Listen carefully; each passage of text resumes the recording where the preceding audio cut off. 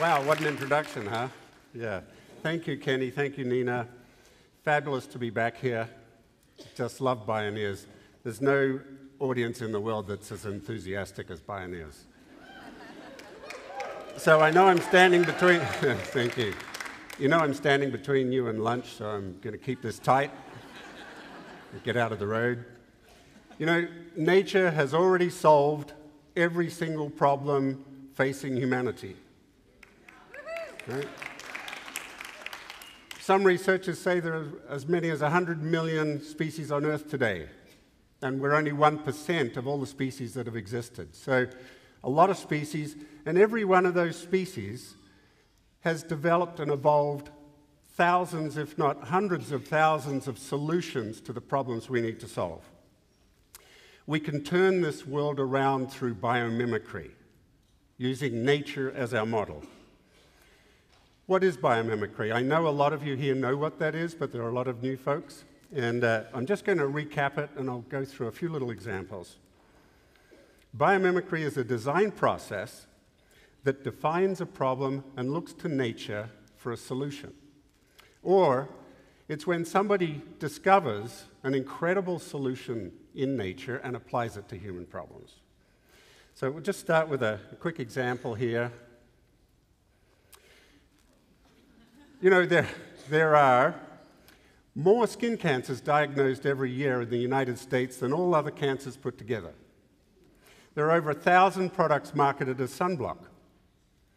It's a $640 million a year business just in the US. But most of those sunblocks are actually ineffective, and many of them are toxic. They either cut out UVA or UVB, but they don't do both.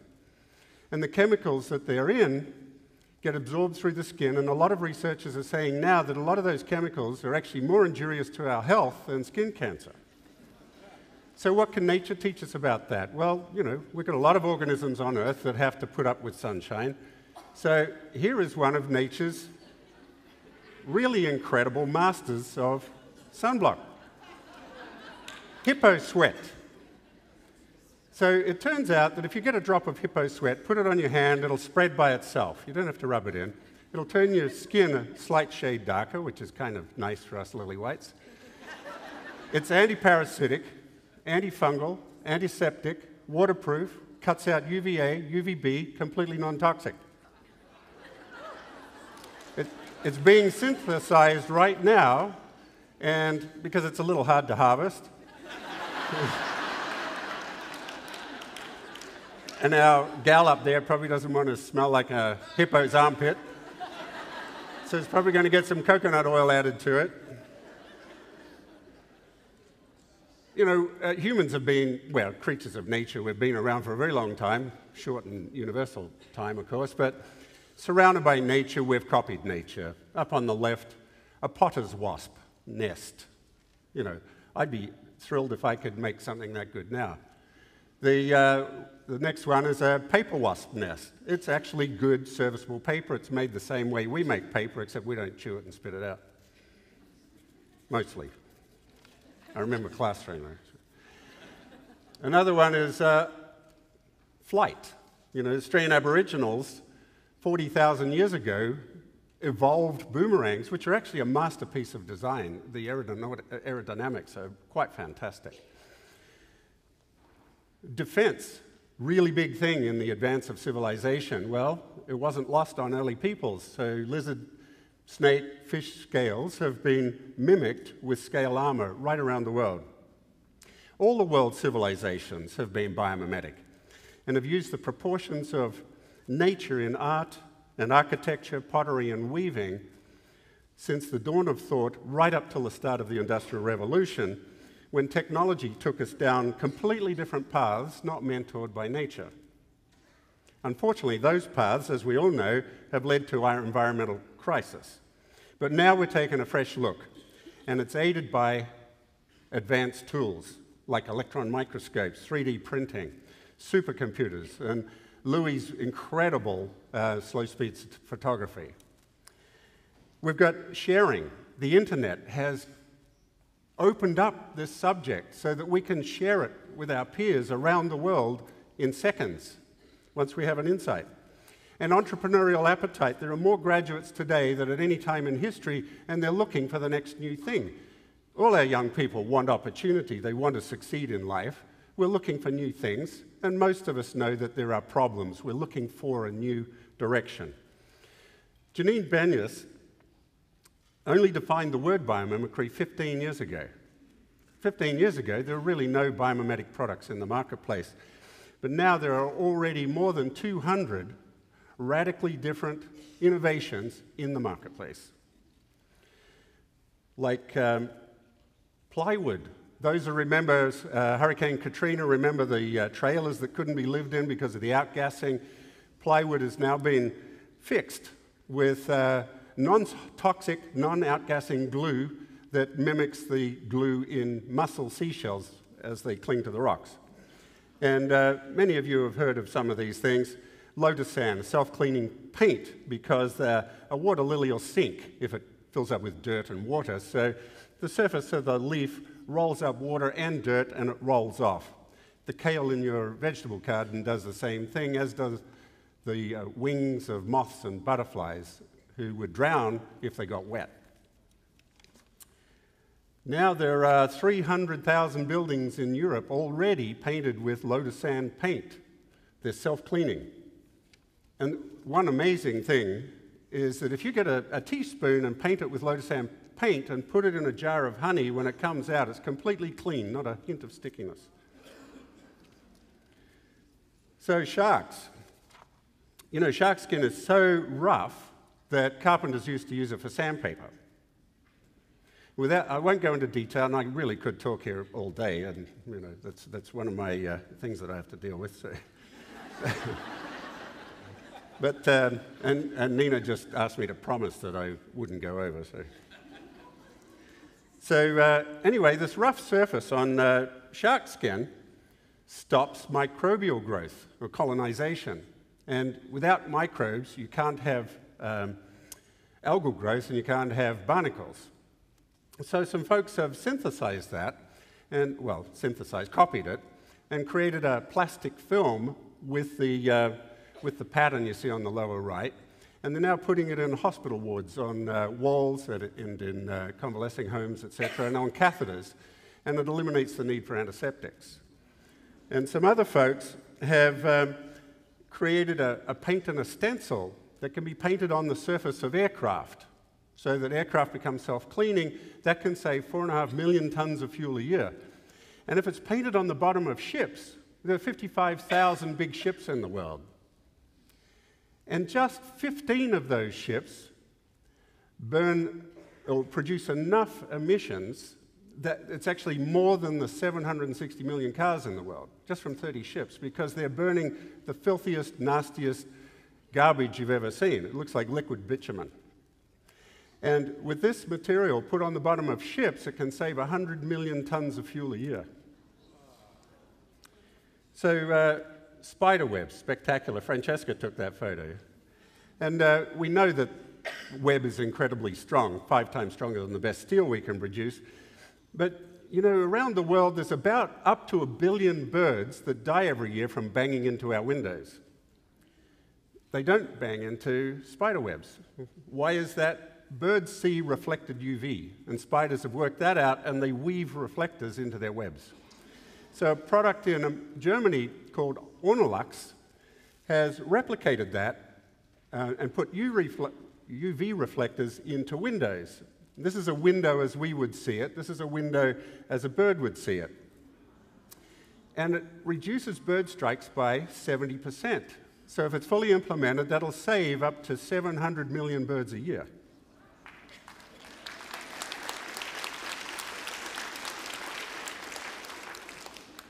This little guy is as long as half the width of as a single hair. Tardigrades, or affectionately known as tardies, or moss piglets, are everywhere. I'd love to tell you more about them. They're amazing things, but they can dehydrate down to 3% of their water content, and they can hold that for 10 years. Then you just add a little water, they puff up, and they're back at it. So researchers have said, well, this is brilliant. Let's try that strategy on vaccines, where half of all vaccines don't get to their targets in third world countries because there's no refrigeration. This is the answer to that. So, you know, I could, as I say, I could go on and on and on about the things in biomimicry and the things that are already succeeding. They all work. They truly work. They're proven. They're making it in the marketplace. And it's also being applied to electronics, software, nanotechnology, which itself is biomimetic. It's, nature builds everything one molecule at a time. No offcuts, no sawdust. So biomimicry is now being applied to pretty much every endeavor, or can be applied to pretty much every endeavor that humans do. So how did I become a biomimic? And some of you know my story, and I'll just go through it very quickly. In the built world, in the world of technology and science, we think that because the shortest distance between 2 points is a straight line, if we want to use the least energy getting, say, fluids from this point to this point, you need to go in a straight line. It makes perfect sense. Unfortunately, that's flat Earth thinking. Because nature, not since the beginning of the universe, has ever demonstrated a single time where it's made anything go in a straight line. Even the facet of a diamond on your ring, if you look at it under a electron microscope, or just under a regular good microscope, you'll see it's not straight. It's actually got curves in it. So if you think of the human cardiovascular system, we've got 60,000 miles of plumbing, and there's not a single straight line in there, and yet it's far more efficient than any system that humans have designed for plumbing and pumps. So just look at seaweeds. You know, I noticed years ago that seaweeds are quite fragile. You can break them off. But even in the wildest storms, almost all of them survive just fine. And I noticed that they're all changing their shape as the force of the wave goes past, and they're going into a spiraling shape. Well, it turns out that spiraling shape is exactly the same shape, geometry, as the whirlpool in the bath when you pull the plug. Now, every living thing goes through a liquid phase in its development, so it takes on the geometry of fluid flow. And all fluids flow in turbulent geometries, and turbulence is a collection of whirlpools. So every living thing, and every part of every living thing, is built to the geometries of whirlpools. And we see it in that seashell. We see it in the horns and tails and trunks of animals. This is the human heart muscle, is exactly that shape. On the left is a seashell, on the right is the cochlea of your ear. We hear this way. This is how sound propagates. Down on the left, another seashell. On the right is a DNA molecule, as it truly is. Buckminster Fuller demonstrated this, that it's actually a logarithmic unzipping or zipping angle on it. So that means it's actually got the same geometry as a whirlpool. And heat travels the same way. This is really fundamental because important because we live in a world where heat is everything. Our engines, you know, we don't fly around the world without heat. We don't drive cars without heat. So if you want to optimize anything, we need to know what this is about. Anybody guess what that is? I'll help you out. It's actually the surface of the sun. So here is an electron microscope photograph of a human skin pore. So people throughout history have recognized this shape in nature and seen it as symbolic of creation, of fertility, of the mystery of life. So it's the most common icon in all religious practice through history, from shamanic practices forward. The Renaissance artists reverse engineered these geometries. All the geometries are whirlpools, and realism in art, if you want realism in art, you have to use these proportions. Plastic surgeons wanting to reconstruct a traumatized face use the geometries of whirlpools to give you back your appearance. And the most notable buildings in the world in historic times are all built to these same proportions. So what did we do?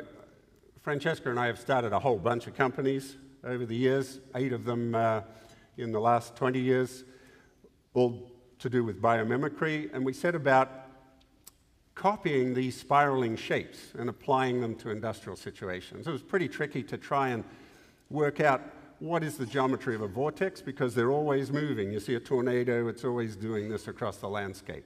They're not steady. In fact, that's the scientific term. It's unsteady flow.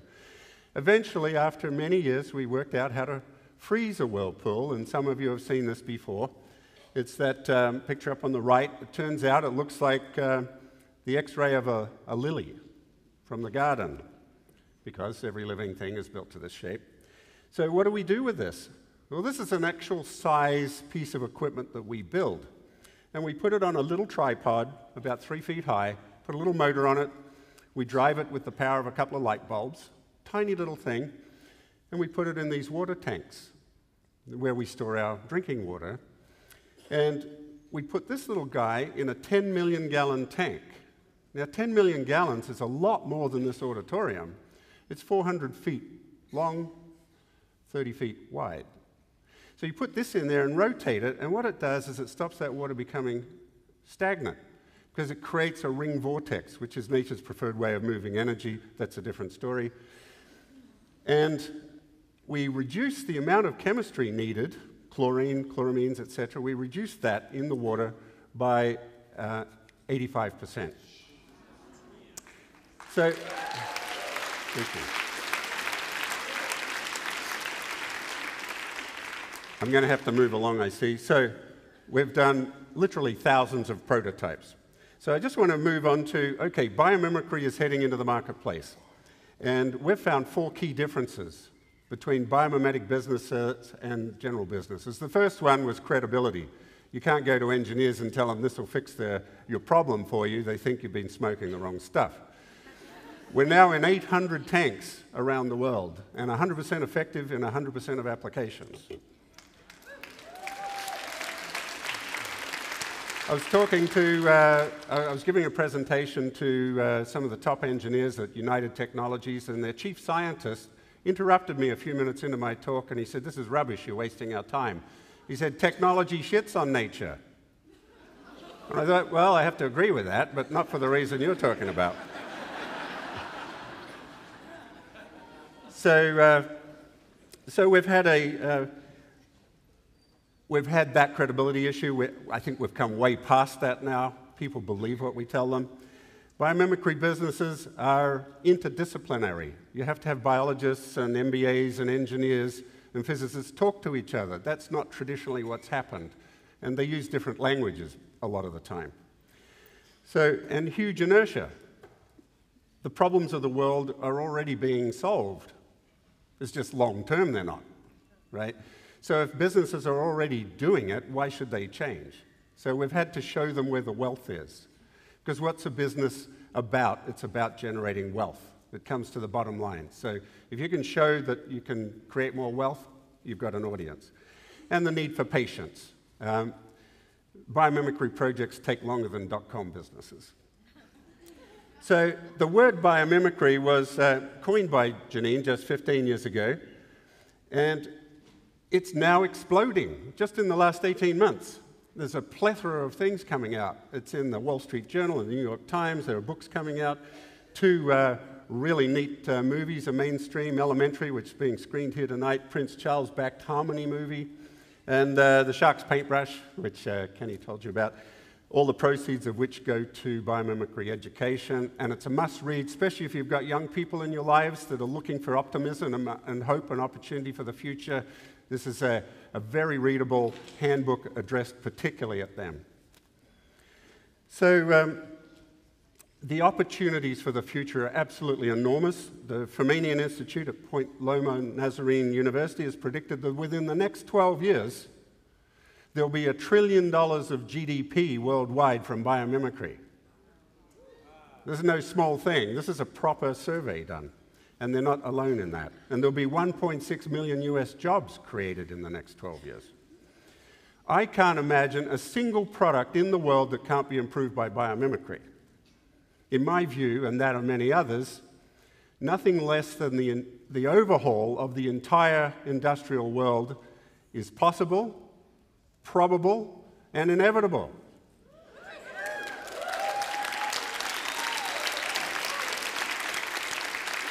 Biomimicry creates wealth, a whole new economy. at the same time as being sustainable. And look, if we're not sustainable, that means one thing: we're terminal, right? So there is no choice. So I'm just going to end with one little thing. I did a lot of sailing, and I was sailing across the Indian Ocean from Sumatra to Sri Lanka at the bottom of the Bay of Bengal. I'd been down to the doldrums, and now I'd drifted out. We're sailing along, fairly calm, just a fairly slight breeze. And in the distance, I saw this island. It looked like an island. I got the binoculars. Yeah, there's some coconut palms. But we're 400 miles from the nearest land. And we're in 12,000 feet of water, so this is kind of surprising. I turned on the radar. Sure, it's all there, but it's not on the charts. Sailed up to it. What did I see? 3-acre island. It's got coconut palms as much as 10 feet high. It's got birds everywhere. It's got grasses and seed, things have taken seed. Lots of fish swimming around because the water's crystal clear. You can see all these small fish, big fish. And, this island was floating. And it was made with all of the detritus that humans dump. There were seed containers, there were shoring timbers, there were coconuts, there were huge trees from rainforests, fishing nets, ropes, floats, and a lot of flip-flops. And what struck me is that nature had taken all of this garbage, collectivized it, turned it into a living Argonaut, was taking it across the sea, and it was reclaiming even the worst conditions and creating the conditions for life. Biomimicry is our tool. It is happening. It's exploding. I am very excited. Thank you.